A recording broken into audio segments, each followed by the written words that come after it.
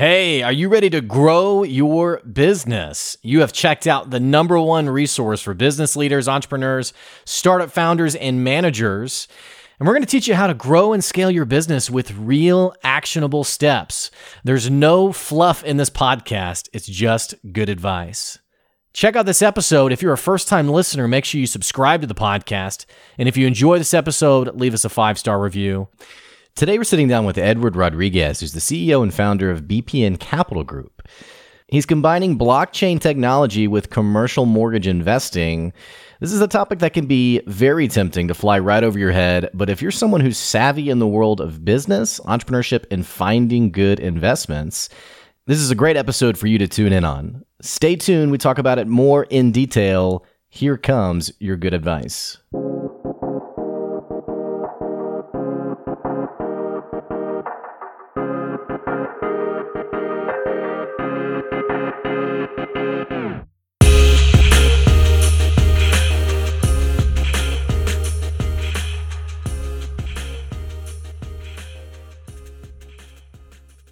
Hey, welcome back to another episode of the Good Advice Podcast, talking about something that I'm pretty interested in. And you as a listener, you ever heard about that thing called Bitcoin? You ever heard about blockchain? Have you heard like maybe friends and family mentioning it?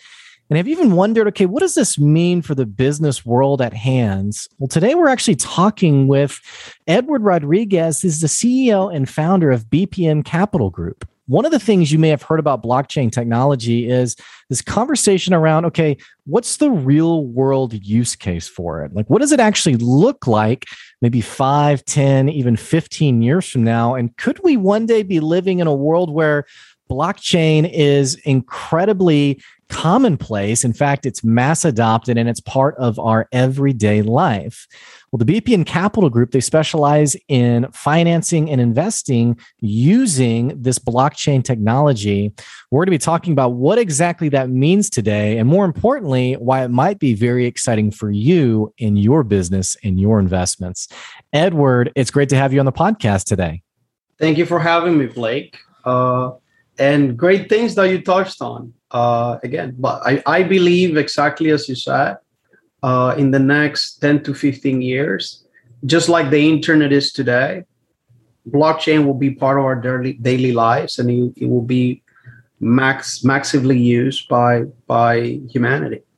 Well, I think many of us can remember back to the early 2000s where the internet was, and this is a bit after the .com bust, and people were a bit wary of do I really have to have my website online? Do I even really need to use online?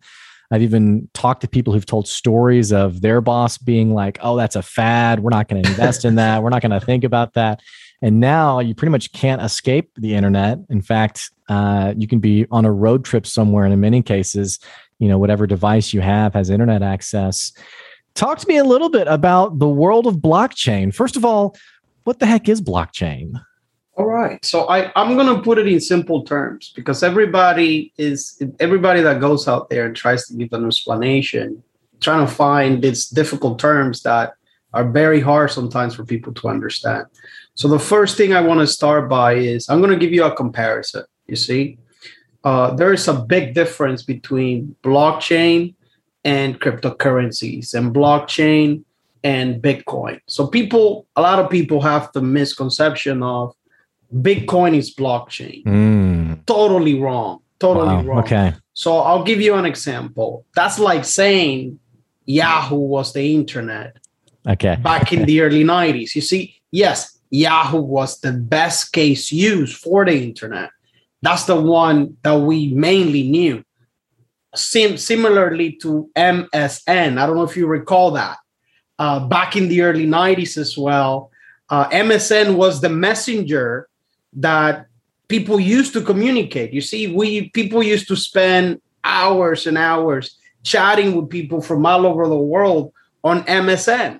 Today is not relevant. We don't even use MSN anymore. It's totally different ballgame. So the internet is the platform where Yahoo operated on. It's the same thing with Bitcoin. Blockchain is the platform where Bitcoin operates on. And that's how we got to look at it. I mean, there are so many applications to blockchain on every single industry that could be disrupted by blockchain. Blockchain, in simple terms, is an upgrade to the internet. It's a large-scale accounting system that is incorruptible, that could be used to build trust. That's really the thing that blockchain solves, trust. You see, after something is put on the ledger, it cannot be tampered with. That's really, today we have many industries that are literally the middleman of the industries just because there's no trust, right? That's why we use title insurance. That's why we use attorneys. That's why and I'm not saying all of these people are going to go away.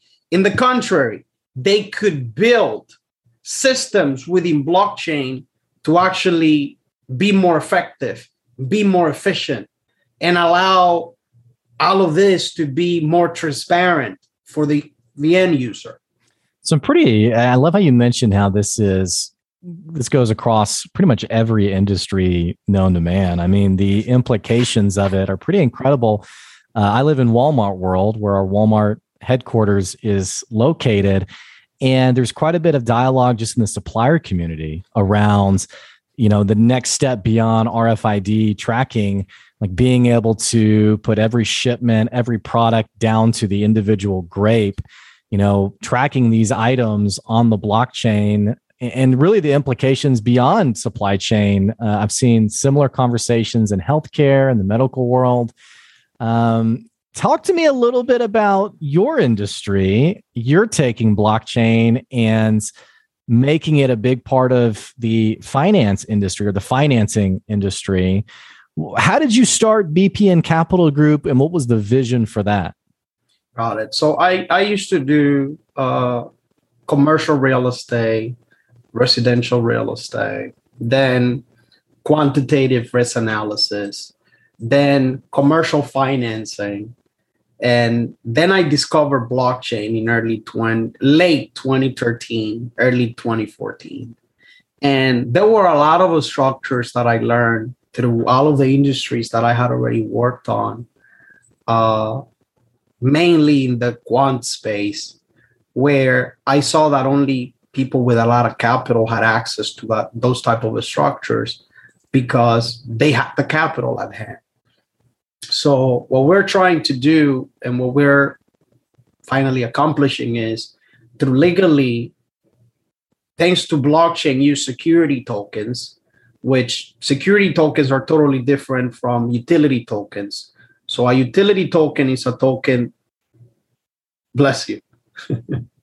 I muted myself, but thank you. It's okay. It's okay. Continue. Sorry. So security token is a token that will be structured and it will be backed by something. You see, a utility token is mainly used as a utility. It could be worthless tomorrow if there's no demand for it. A security, in the other end, has an asset behind it. That's the collateral. You see, we are bringing blockchain to the debt space. We structure one of the first commercial mortgage-backed securities on blockchain. We have done other structures where we're using it as debt and we're doing it as equity, where we give access to people that don't have billions of dollars to take advantage of our security tokens to be able to participate by having a fraction of how much it will be to invest. So just to give you an example, one of the projects that we're currently working on is with a company called Northwest Advanced Biofuel. That project, they're doing a biofuel plan to help Delta reduce their emissions every year, right? And it's a beautiful project. As soon as I got introduced to it, I was fascinated. And I was like, yeah, you can count with me 100%. Why not help the environment when a company that has pioneered many things in the past, like Delta Airlines, wants to do something good for the environment? Why not be a part of it? So we were excited to work with them. And within this structure, literally people will be able to buy security tokens within the firm that will allow them to not only make 11% interest on their money through the structure, but also gain a 4% equity share on the company itself that has already a contract with Delta for the next 10 years. You see, regularly that type of a structure is offered to people that has hundreds of millions or billions of dollars, and it never comes out to the public. It comes out to the public when the company becomes publicly traded. Right. But at the time the company is becoming publicly traded, that means that the investors are cashing out, right? And yes, there's still a little bit of opportunity for those of us that buy into the stock. It's just not the same thing because you're now coming in at the full valuation of the project instead of coming in early on and being an early investor. Even if you were only able to invest 25,000 and now your 25 has the potential to go up 1,000 times, 300 times, 500 times. Well, I mean, do you ever have people who are, because there's so much opportunity for this to go like way over your head, not your head, my head, and the average investor's head, or someone who's looking to, whether it's real estate, whether it's the kind of deal you're talking about. Do you ever have to, I would imagine in your industry, you're spending a lot of time educating people, helping people understand what it's not. I mean, you start talking about things like, 1,000% return. And, I would imagine that some people get really wary, or they're like, is this a scam? What is this? Just because they don't fully comprehend what's happening in this industry. Talk to me a little bit about those kinds of conversations you have to have with people. Yeah, so mainly education is pretty much our biggest challenge, because we have to come in and educate and try to provide as much as we can about these structures.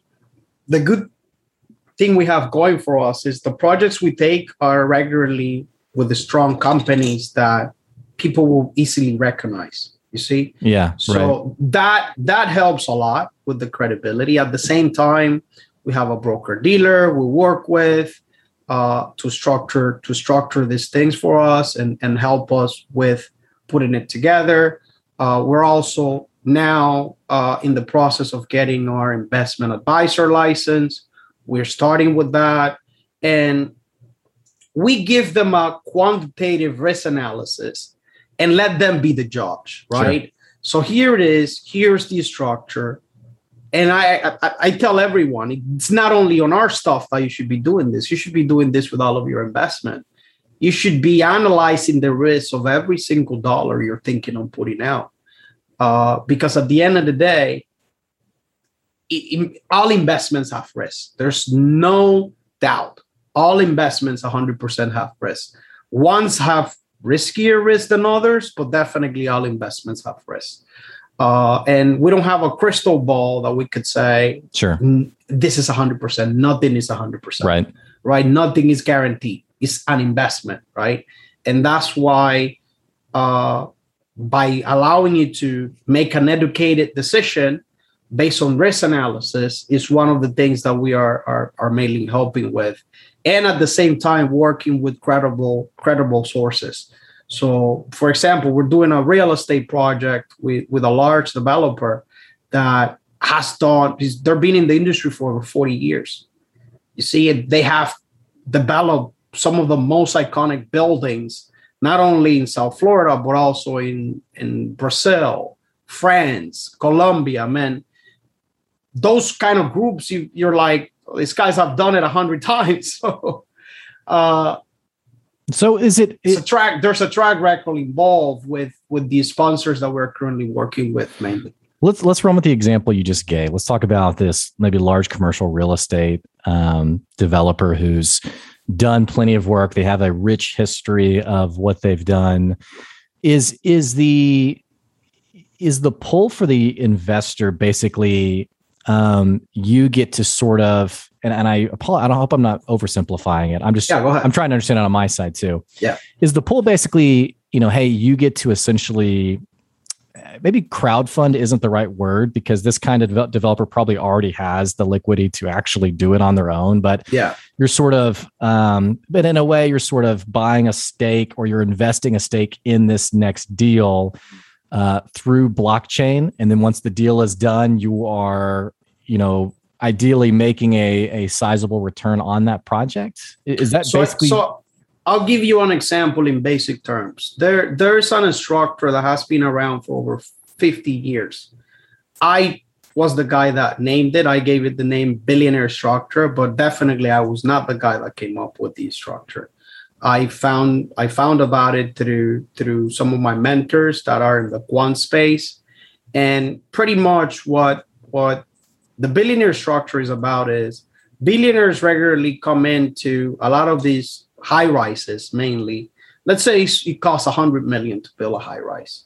So what they do is they say, all right, I'll come in as an early investor. I will put up 20% of what it costs to build, and follow what I'm saying. They will put 20% of what it costs to build, but they want 40% of the equity in the structure.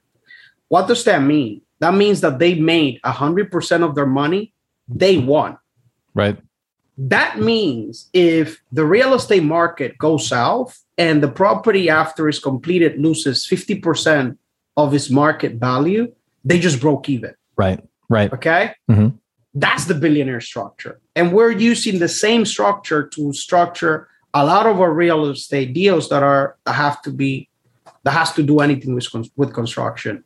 And what that does is, as long as the value of the property doesn't go to zero, even if he loses 50% market value, you still just broke even. Right. If the property, remember, they're putting in 20% of what it costs to build. Now, when the project's finished, it's regularly worth more than what it costs to build it, right? Because that's why the developer was building it. Sure. If it would be worth the same, then it makes no sense to build it. So they make 100% of their money day one, and then in equity. And then when the development is finished, they have the potential of making an excess of the difference between the cost to build and the cost after completion, which mainly is 170 to 200% or 150%. So, or holding it as an asset, right? Correct. I mean, so that's a huge upside, right? And it's in the sense of the developer, they're already doing this. The only difference is now is not from a billionaire, now is from a group of investors instead of a single investor. But they're already doing what we're doing. Right. You see, a lot of these large structures, that's why you see that billionaires or large hedge funds own 40 to 50% of what the project is. It's because they were the guys that came in early on and used the billionaire structure to go into the project. So tell me about like the demographic of the kinds of people that you're working on behalf with. Are these institutional investors who are smart enough that they've realized how profitable blockchain can be? Are these relatively young investors in the sense of not age, but in sense of maybe they've never really done much investing? Talk to me a little bit about who are the kinds of people who are most excited about this and eager to work with you. So there's a mix, right? There's a very large mix. The reality is we have gotten phone calls from even banks executives and bank partners to come into our structure. We even got a bank, I won't say the name, but call and say, we want to buy the whole thing, right? Wow. Because they understood what we were doing. They've been doing it for a long time. Yeah. Right. So it's what they've been doing, but in a very new sort of groundbreaking technology that's making it's disrupting the industry. It's making it safer. It's making it more transparent. I would say mainly it's making it more transparent, you see, because it's also giving access to the guys that never had access to that type of returns, you see. Well, sure. Today, if you want to invest $100,000 into a real estate property, your return is going to be maybe 5 to 4% cap, and good luck. Sometimes it's even less than that. you maybe make $300, $200 clean on your investment. With the same $100,000, you could actually participate in investments that before only billionaires were allowed to participate and have 100% return in equity day one. Right. Is this a game game makes it sound like you're playing with money, but is this something that I'm thinking even lower than $100,000? I mean, is this something that someone could invest $10,000 in? Yes. Because you're right. This is a circumstance that no one who has $10,000 to invest would ever be brought to the table. Yeah. You'd never, ever be at the table. And so this is interesting. And that's why I'm curious is if the young investor who, they've made a little bit of money, they've put a little money aside and they're wondering, and maybe they've looked at the stock market and said, you know what, that's not necessarily the game for me. Could they work with someone like you and find, yes. Okay, wow. That's pretty interesting. Yes. And again, I mean, the reason it's a mix is because the big guys know exactly what we're doing. You see, for them, it's not new. They know exactly what we're doing. Yeah. So for them is, gosh, yes, why not? I mean, you're giving me access. A big thing that we're resolving for the big guys, though, is that before, when they went into this type of structures, they were locked. You see, they couldn't get out. I mean, projects 5 years, guess what? You're going to have to hold 5 years. Now, we're saying 12 months after we put up these structures, and in some cases, even a month after we put out the structure, if you want liquidity, you can go and trade your security tokens without any restrictions. Right. Zero restrictions. Because it belongs to penalties. You. Right. It belongs to you. So that's for amazing. them, that's so exciting. That's a huge upside. Yeah. Because before they had to lock their money up for 10 years. Right. Now they don't have that restrictions. Right. This is such a cool concept, and it's clicking with me now. Now I'm getting it. I mean, when you talk to people, I mean, I'm sure you get so excited just thinking about the potential upside. And also as people start to understand just the breadth of investing that you can do. I mean, I even wonder, I mean, how do you as a business owner, how do you stay focused on, the industries that you're working with? I mean, are you taking it deal by deal? Are you? I'm taking it deal by deal. Okay. So we get bombarded with, we have right now projects that we have our quants reviewing and our analyst team over $14.7 billion worth of projects today. Wow. Right. Wow. And again, we want to make sure that I'm not saying anything's going to be perfect because nobody's perfect, but every single file we want to put up is because it passes our risk analysis. We do the risk analysis, we do a quant analysis.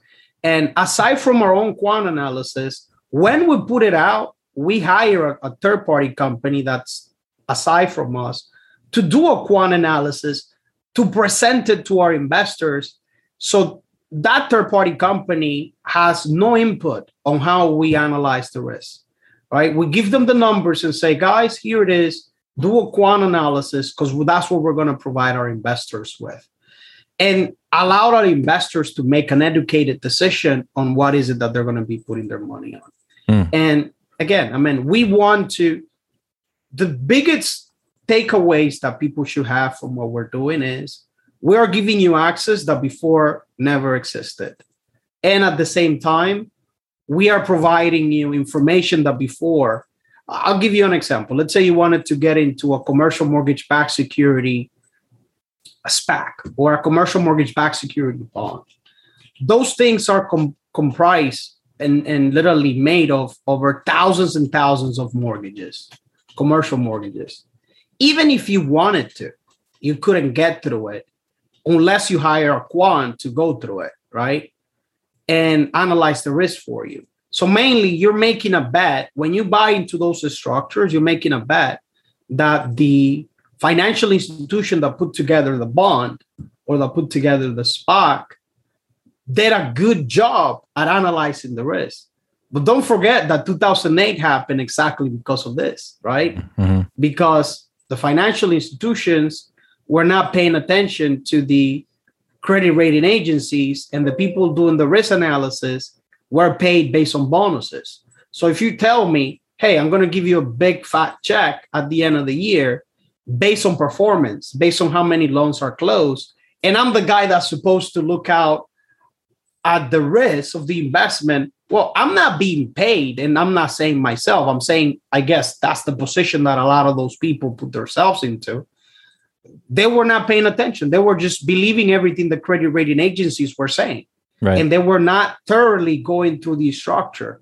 You see, and as a risk analyst, I can tell you a lot of the guys that were within that space back then were able to put their clients out of the industry very early on because they knew what the risks were. They knew that they were putting their money in toxic product that unfortunately was worthless, just worthless paper. Mm-hmm. And that's the difference here. Instead of having to look for someone to underwrite the risk or analyze, you're going to get that from us up front. We're going to tell you, hey, in a very simple quant analysis, here it is. You review it. You decide if this is something you want to put your money on. Do you ever see this becoming something where, like, I'm just thinking, again, 10 to 15 years like we started with, mm-hmm. Imagine a city. Do you ever envision a city where, an entire block or a city block, or maybe even the entire city is, in terms of like ownership, that it's broken down into these security tokens that represent percents of equity across that city block or across that city street? Is that where we're heading with this, where Definitely. sort of a micro equity ownership that people can have? Definitely. So I'll give you an example. Never before have you seen someone say, oh, I own a little percentage of that high rise. Right. Ever right. You've seen that, right? Today we're doing that. Yeah. Today we have a $650 million structure where people can say, I own a little percentage of that building. You see? And that's literally one of the things that blockchain gives us access to. Because the reality is, if it wasn't because of blockchain, you could not say 100% transparently you can accomplish it. Because the thing is that as soon as anything gets put together, a package gets put together, we're going to hash it on blockchain. For it to be changed, it goes through a voting process that the token holders, the security token holders, have to vote and approve with more than a 51% vote for it to be able to pass. You see, people can now go in and say, oh, yesterday was on 100 million project. Today is on 120 million project, which currently that's what happens with the majority of these structures. You see, things happen just because someone says it's going to happen.